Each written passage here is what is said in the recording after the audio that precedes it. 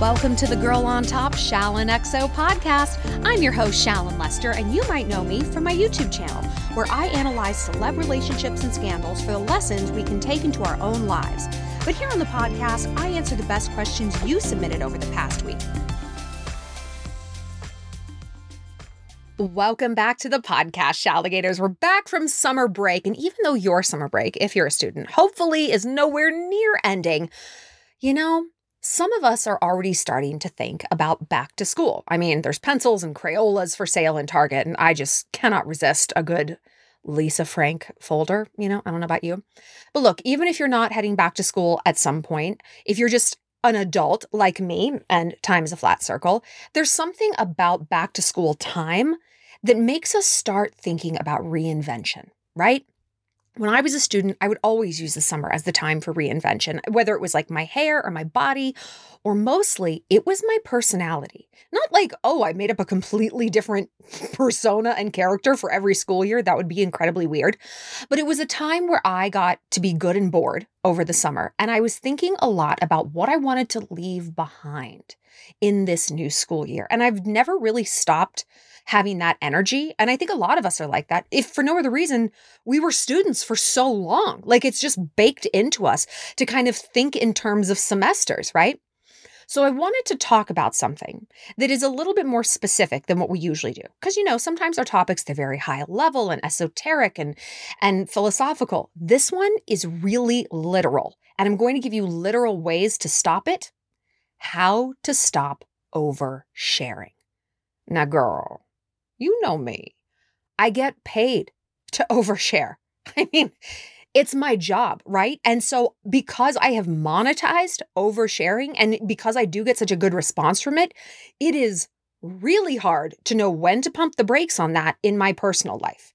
When to say, that was not an appropriate thing to say at an art gallery. Oh, God. And of course, I have done these things. Heaven forbid I ever give you guys a lesson that I haven't had to learn the absolute hardest of hard ways in first person territory. Like, no, why would I ever fucking do that? So I have been getting a lot of questions from you guys lately about this, which I think is so interesting. I don't believe in coincidences.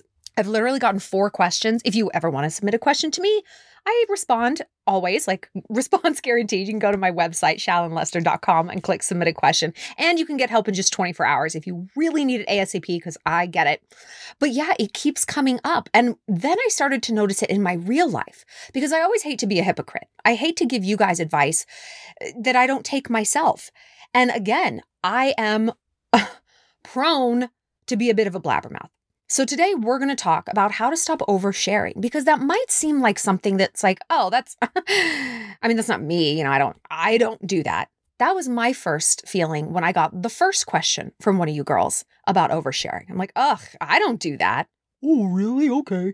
And then like questions 2 through 4, I'm like, I guess I do see a lot of myself here. So let this sit a little bit. But look, even if this isn't your personal peccadillo and something that you don't feel like is in the foreground of what you need to deal with right now, it is something we always just kind of want to keep in our back pocket, because oversharing is a symptom of 3 other things: panic, social inclusion, and low self-esteem.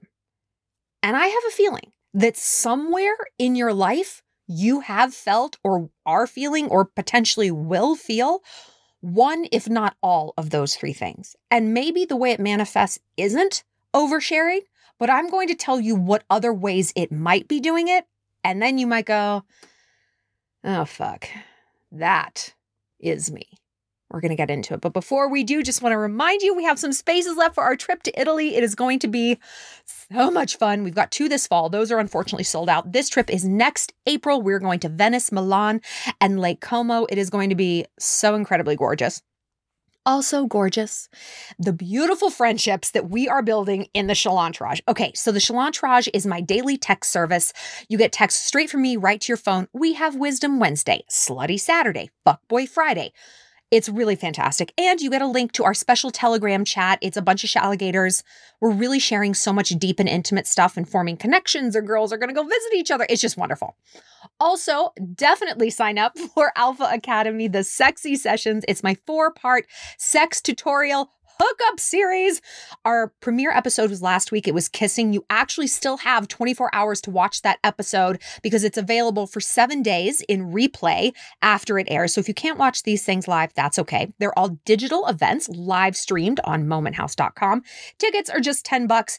And our topics going forward, tomorrow we're going to tackle hand jobs, which I know you're probably like, ugh, hand jobs. I'm okay. Exactly. I'm going to teach you how to turn a hand job into like the sexiest, almost like fetish move that no guy is going to expect, and you're going to live in infamy. And then next Thursday, we're going to be doing blowjobs, which, I mean, buckle the fuck up. And then after that, we are rounding the bases and talking about sex, how to have sex and how to be like truly unforgettable in bed, how to be on top, all of that stuff. So you can hit the link for all of these things right down in the show notes, and I will see you in all these other different places. Hopefully, Italy. Okay, let's talk oversharing. Because like I said, I've got a touch of a blabbermouth bone.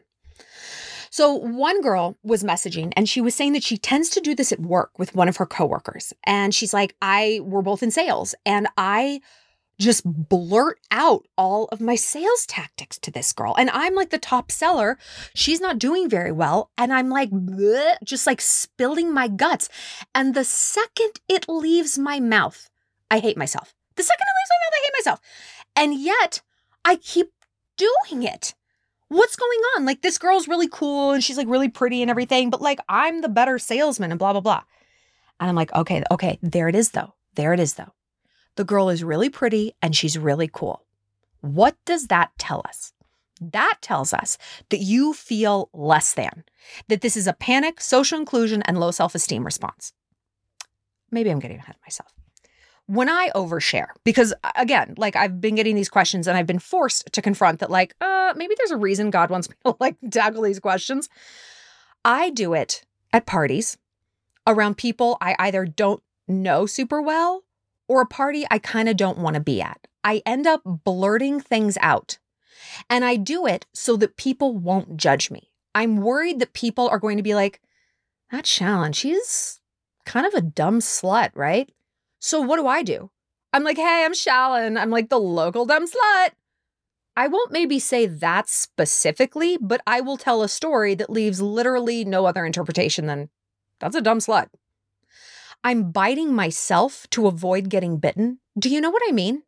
A lot of times our oversharing very rarely is to our benefit. Very often it's self-deprecating, it's self-demeaning. It is no way we would ever be speaking about someone else. If our best friend was next to us, we wouldn't be like, hey, have you met Abby? She's like a dumb slut. We would never say that. We would never certainly lead with that. Even if she was, we wouldn't lead with it. But we will do it to ourselves, okay?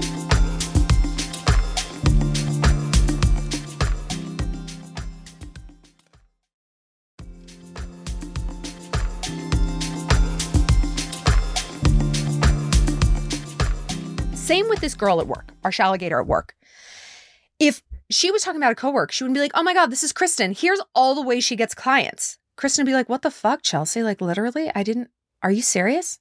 We have more respect for other people and their boundaries than sometimes we have for our own. So I think the reason the Shalligator was doing that is she felt like inherently less than this girl and she wanted to be socially included. Now, social inclusion needs are weird because we get like kind of too caught up in the circumstance. It's like, well, socially included in what? Like there's no party going on. You know, there's no sorority bid day. There's no dodgeball team you're being picked for. It doesn't really work that way because our social inclusion mind, and look, we've talked about social inclusion needs before in like the hierarchy of needs. It is right after food and shelter. It is that important. Like it is the thing we need after we have shelter. Oh, we need to be part of a tribe, right? So it's baked in at a very reptilian level for us. And that means there's not a lot of logic operating. So we can look at our coworkers or any sort of social group, meaning groups with other people, not social like a party or an Instagram chat, like social as in a tribe of gamers, a tribe of volleyball players, a tribe of coworkers, a tribe of family. And when we look at it through that lens, it's like, okay, we really need to be included here. And if we look at this other girl, this coworker, as some sort of leader in that tribe, well, Now we're getting down to it. What won't a pack animal do to get in good with the alpha? The question is, why do you believe she's an alpha, right? When I go back to my examples, I'm at a party and I was literally at an art gallery and I was spewing out just the stupidest, most demeaning, non-flattering shit I could think of about myself. And I was trying to pause and I'm like, what the fuck am I? Why did I decide these are people that need to be impressed? Why do I need to shuck and jive and tell jokes? Why do I need to play that part right now? Because even if I wasn't oversharing, I was filling the silence. I couldn't just have an awkward silence. I mean, I didn't even know these people. Why did I feel so responsible for them having a really good time? Like, they don't mean shit to me. But they did. Somehow, because look how I was responding. For me, it goes back to like issues with family. Like my mother and my grandmother were at each other's throats constantly, and I had to play the little court jester, the peacemaker, the therapist. Does that sound familiar? Look at the dynamics in your overshare situations and ask yourself, does this at all mimic something that went on in my family? But remember earlier when I said, you might not have a problem with oversharing. Your problem might be something different. Your panic response and how it manifests might look different. Here are some things it might look like: eating, drinking, getting up and walking around, fidgeting, complaining, reorienting the energy, not letting anybody else have the spotlight, shutting down completely. Did I already say complaining? I feel like that bears repeating. You know, we all have those sourpuss friends where it's like oh my God, I have a friend like this. If people start to have too good of a time, and especially where guys are concerned, like if they're getting a little too much attention, she will suddenly have a tummy ache. She'll have a migraine. She'll decide to talk about the time her brother almost committed suicide, which by the way, didn't even fucking happen. She will reorient the energy to her. She will light a fire to get eyes on it, right? Those kind of people are the worst. And they're absolutely awful when they are us, in fact, right? So how do we pinpoint if and when we're doing this stuff? I want you to think about the worst times you have at a party. And I mean a party, right? Because parties are such a crystal example of the social inclusion needs, right? There's such a hierarchy. I mean, they're so fraught with so many things. And then you can expand it out to like, okay, how do I feel when I'm with my family? How do I feel when I'm at work? And these other sort of tribe situations. But think of a party. When do you feel not great? And you might be like, no, I like parties. That's what I would have said. I like parties. I mean, I get dressed up and like I go out, blah, blah, blah. But it's like, okay, hold on. Let's get granular. Did you feel great when you were calling yourself a dumb slut in front of those people you didn't know? No, I didn't feel great about that. Okay. Think about maybe when you had like a physical agitation response, when you were just like, ugh, I'm so bored, or when you were hitting the buffet again or pouring yourself a third gin and tonic. What was going on in that environment? Was there someone there you didn't like? Was there someone there who's making you feel bad about yourself? Threatened? When I look at mine, I actually had just wanted to go home. I was bored. That's like, it seems like kind of too simple of an answer, but for me, that's when my panic response kicks in. I'm bored. I don't want to be here anymore. There's no boys to flirt with. The music is dumb. I don't want this food. I've taken as many pictures as I need to in this outfit. I've checked all my boxes. I kind of just want to go home. I was never actually able to admit that to myself until I stopped drinking, because typically I would never say that. I would literally just pour another drink. Not like I'd be blacked out, but I was drinking to lessen the panic response, to give myself something to do, to have a better time. And now being sober, it's like, no. I'm very aware that I don't want to be here anymore. Who cares? I've only been here like 30 minutes. I'm bored. I've hit a wall. And so now instead of sitting around and doing the shucking and jiving and clownery and dumb sluttery, I leave. So I want you to make some lists. When you find yourself oversharing, what specifically are you saying? What is the subtext of that? Okay. When I think about this shalligator at work, the subtext of why she's spilling all of her work secrets to a girl who she sees as very pretty and therefore having some social weight to her, she wants to seem valid and worthy. She wants either respect from this alleged alpha female, or she wants to better her. And so maybe the subtext is, well, I can't compete with her beauty, but God damn it, I'm going to compete in this other category. I'm going to fucking win when it comes to work. I get that, right? whatever your impetus is, it doesn't mean it's crazy or wrong. It's just helpful to look right at it, because then the fear-based brain goes out of it and you're like, wait a minute, I am better than her at work.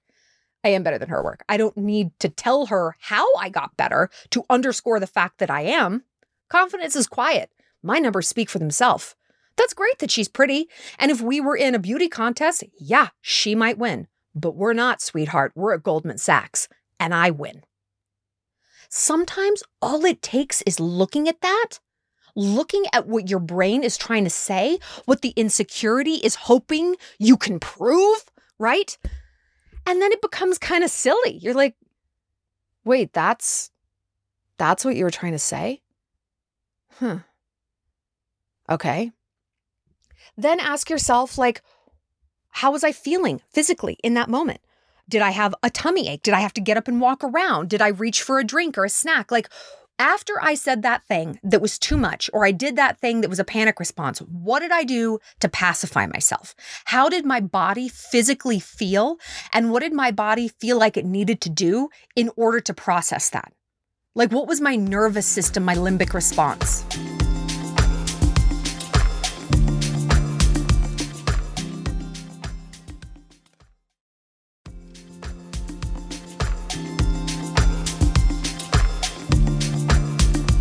So unpack what that fear brain was telling you at the time. And so the real question is, how do we create boundaries?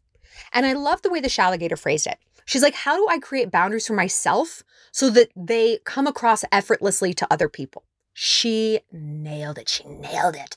I was talking about this in a video, I think last week or something, where it's like, I think a therapist said to me, like, boundaries aren't fences for other people. They're a fence for you. Like, think about a home. You build a fence around a home. You don't build a fence around anybody who comes down your street and leave no fence around your home. Like, that's crazy. That's crazy. And so you going into interactions being like, here's my boundary for them. No, girl. They're not rules for other people, because you cannot apply rules to other people. Like, you just can't. Like, people don't work that way. They're like, go fuck yourself. Boundaries are rules for us. And I've noticed a lot of really toxic people, and I'm sure you have too, like, have latched onto like the boundary train. You know, they love it. They love to talk about their boundaries and boundaries this and blah, blah, blah. But what they're actually doing is leaving themselves no governance and expecting everyone else to conform to their standards. And number one, like I said, that's not realistic. And nor the fuck is it fair. Go fuck yourself, Kourtney Kardashian. Are you kidding me? Like, you need to have rules for self-governance. So we, again, need to be doing that and conveying them in a way that, like the Shalligator said, is effortlessly respectful. The big fear with boundaries is that no one is going to like you. But ironically, people like people who have boundaries, not people who have no filter. Celebrities, I think, are a really good example of this. Like, pick any amazing celebrity. She's got some rock solid boundaries. Look at Rihanna. Does she seem like someone who takes a lot of shit? How about Michelle Obama? For me, I think about Hailey Baldwin. And you know, I love Hailey. She's very sweet. She's very soft, but she isn't like the typical Hollywood chick. I'm assuming she doesn't do drugs. Like, she has her own code. Of course, she could maybe have better boundaries. Justin, let's just ignore that part. But I look at her as someone who can be very soft and warm and loving and kind of pure and innocent in that way and non-bitchy, but is still very sure of who she is. No, she's going to church. No, she's not doing a line of coke. Like, that's who she is. But then you look at someone who's a bit of a clown, like Snooki or someone from Love Island, right? You know, they don't seem like they have a lot of boundaries at all. People can do whatever they want. They say anything that pops into their mind. And so people don't really respect them. Oh, they're laughing, all right. But they're laughing at them, not with them. So look at the answers to the list that I gave you and start to form a composite of the triggering situations where you tend to overshare. What things keep coming up? What patterns keep emerging? Then you can start to make a plan to avoid it, okay? And like I said, this is how I get at parties. And when it boils down to, I don't want to be here anymore, okay? So when I get that twitchy, when I get triggery and I find myself kind of like my eyes are darting back and forth, like, oh gosh, what do I need to say next? I'm like, okay, that is my physical cue. It's time to go. I start saying my goodbyes. And listen, this is progress, not perfection. It's okay to be like, I said something dumb. But you know what? I realize why I said it. And I know I'm going to either like talk myself off the ledge. I don't need to compete with this chick at work. I'm already winning.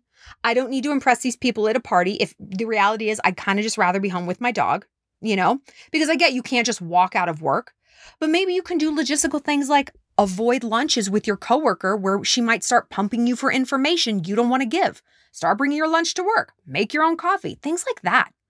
You really would be surprised that even a few simple switches can take you out of those triggering situations long enough for you to get some objectivity that they were happening. Do you know what I mean?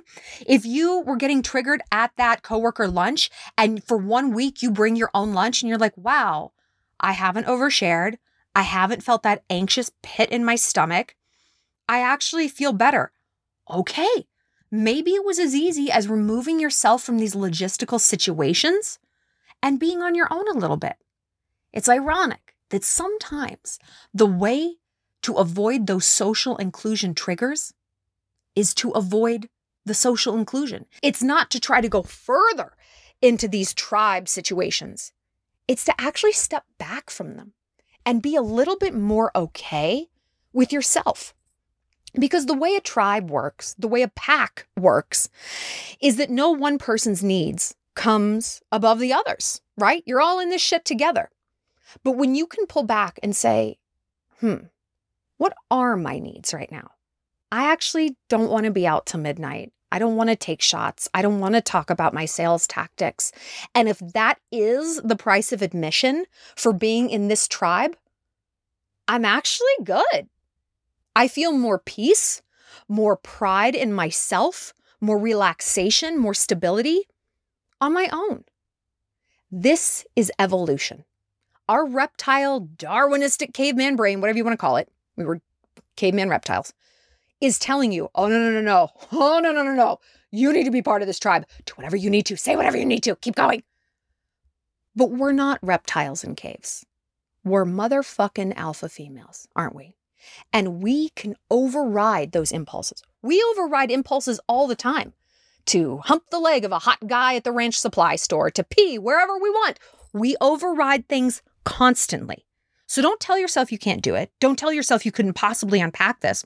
And most importantly, don't tell yourself, it doesn't matter. Like, it doesn't matter. It does matter because it's upsetting you. And maybe it doesn't upset somebody. Maybe it doesn't upset the Snooki. But you are the Rihanna.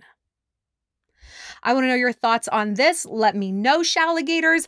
Please feel free to join me in the Shalantourage, our daily text service. It is so fun. It's such a wonderful, cozy little clubhouse full of alphas. It's just fantastic. Also, join me tomorrow on momenthouse.com.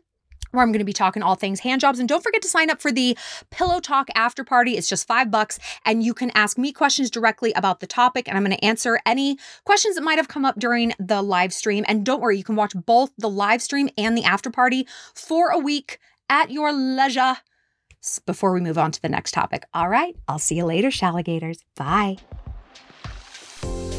Well, that's it for this episode of Girl on Top. Thanks for being part of the Shalantourage.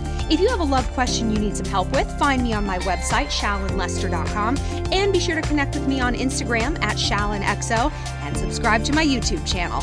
Stay sweet, stay savage.